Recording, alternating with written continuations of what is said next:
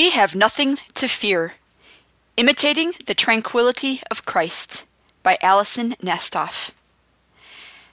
I will never forget the evening of November 11th, 2016. I was still in shock that our country was capable of electing someone as amoral as Donald Trump as our president. Of course, I knew that both political parties fall far short of Christ's standards. I was 8 years old when the Monica Lewinsky scandal dominated the news, and Mom actually told me she quit watching the news until 9/11, partly because she was so appalled and disillusioned by Clinton's behavior and how the media was covering it, and partly because I had big ears and was asking questions that there was just no age-appropriate way to answer. But something felt different about Donald Trump. He wasn't just amoral, but his rhetoric felt dangerous, and he didn't seem to have intelligent policy positions at all, just a platform based on hate. At first I wondered if maybe these feelings were due to my youth and inexperience. I had never witnessed a campaign with rhetoric as hateful and scary as that of Donald Trump in my lifetime, but relatively speaking, I hadn't been alive that long. But older adults I love and respect, adults old enough to remember Richard Nixon, confirmed there was something different, in the foreboding sense of the word, about Donald Trump. At the time I was working full-time, I wasn't able to attend Bible study at the times our church offered, but I was disturbed to learn that many Christians supported Donald Trump because he promised to appoint conservative judges, and that this was causing division in Bible study groups. And then people I had known, or thought I had known, my whole life started parroting his hateful rhetoric. Fortunately, our church was and still is apolitical. The pastors do a wonderful job of sticking to the Bible and have never endorsed a political candidate. But the fact that pastors didn't speak out boldly worried me. Electing someone as amoral as Donald Trump in exchange for conservative judges seemed like a very bad bargain to me, but yet so many Christians were supporting him. Was I the crazy one? And could the church survive such a blatant forfeiture of any credibility as a moral authority? In other words, as Daniel Dietrich so poignantly conveys in this song, and I have a link to it on the text of my blog, how are young adults to reconcile the Jesus they were introduced to as children with the knowledge that their parents and Sunday school teachers now support Donald Trump? One evening in June 2015, my dad and I were taking my dog Gilbert for a walk when we saw a neighbor also out with her dog. We got to talking, and she mentioned she was one of Jehovah's Witnesses and wanted to know if I would be interested in studying the Bible with her. Now please don't reflexively stop reading. I did not convert to this religion because although I wasn't as theologically grounded as I am now, I soon recognized some of their beliefs just weren't right. For example, they do not believe in the doctrine of the Trinity, and as such, do not recognize Jesus as being one with God and the Holy Spirit. They believe that Jesus was the Son of God, but that he was the Archangel Michael.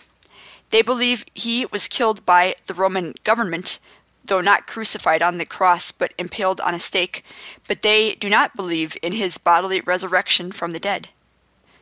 Also, I don't mean any disrespect to Catholics or Jehovah's Witnesses, but both religions rely on a central governing body to interpret the Bible for them, rather than reading it and interpreting it for themselves with the help of the Holy Spirit.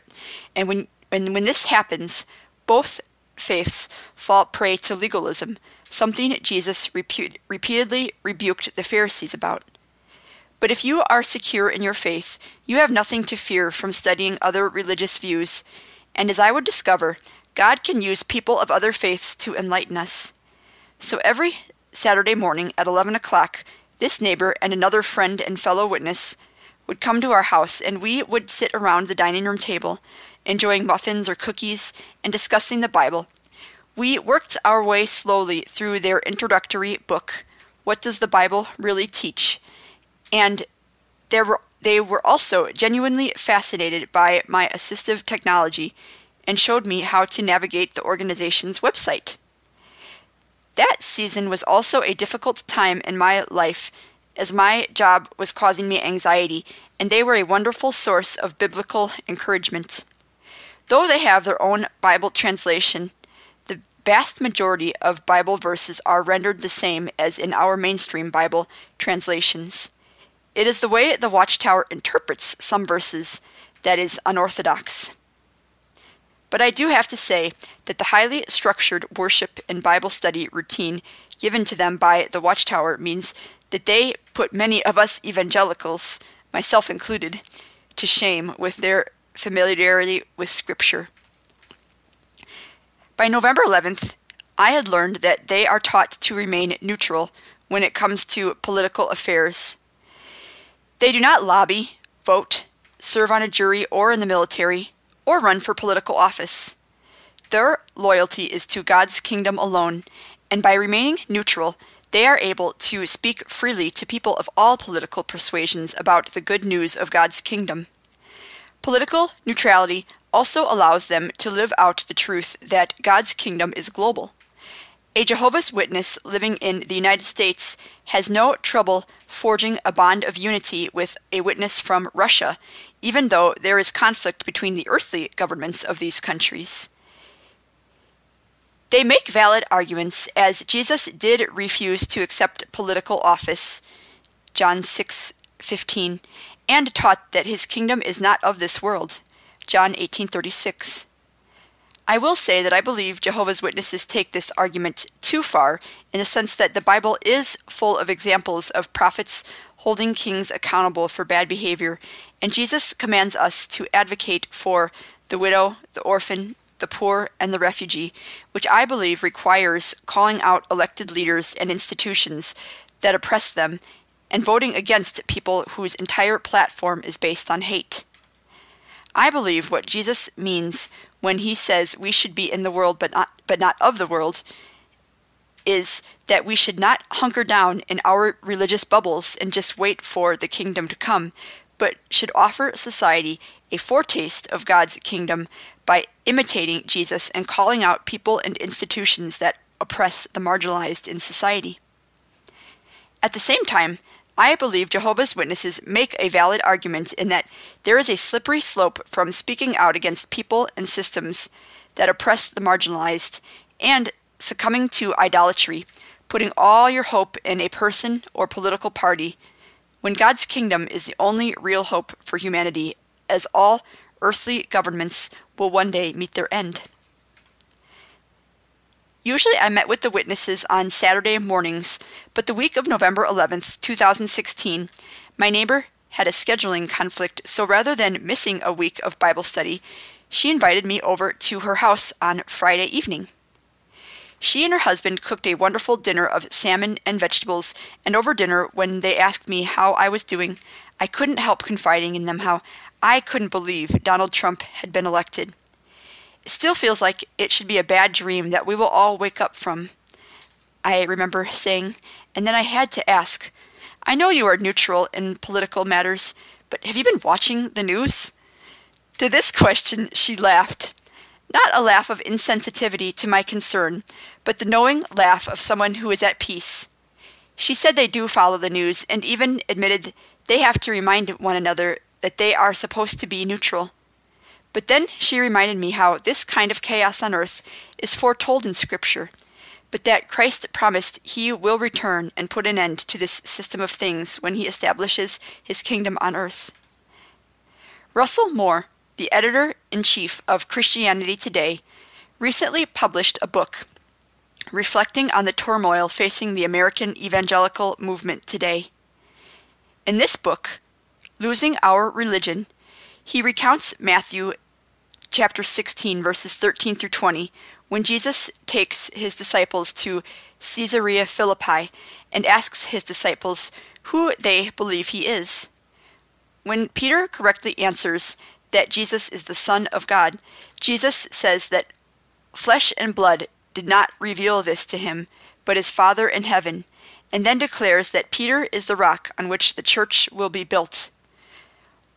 What Russell Moore found compelling about this passage is that in addition to this site belonging to the house of Herod, archaeological evidence has also revealed that this is the site where, for centuries, people worshipped the god Pan, a symbol of pagan nature worship. So by bringing the apostles to this site, Jesus is opposing both pagan worship and the political forces that would crucify him, but in a way that is not frantic or frenzied. Quote, "He has the tranquility that comes from the confidence that his church will be built and that nothing, not even the gates of hell, could overturn that promise." And that's on page 25.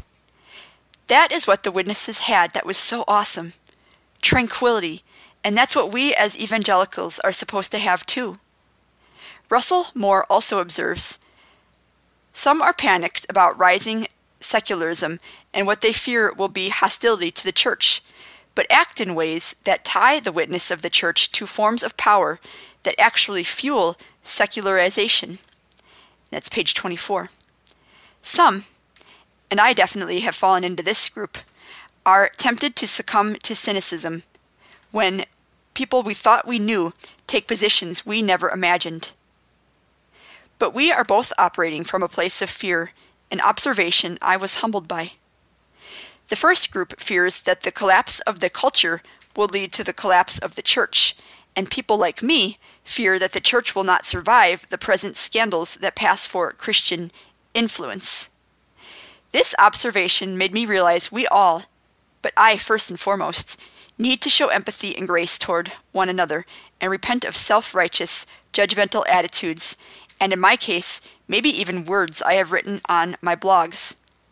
We both need to remember that our God is faithful and keeps his promises, and if Jesus told Peter that not even the gates of hell will prevail against his church, then we have absolutely nothing to fear from the collapse of American culture or an authoritarian like Donald Trump. I don't know what the future holds. Our democracy may not survive, and the church may take a different form in my lifetime than the church of my parents and grandparents. But I believe we will be okay. And whenever I am feeling discouraged, I thank God for bringing the witnesses into my life to show me what tranquility looks like.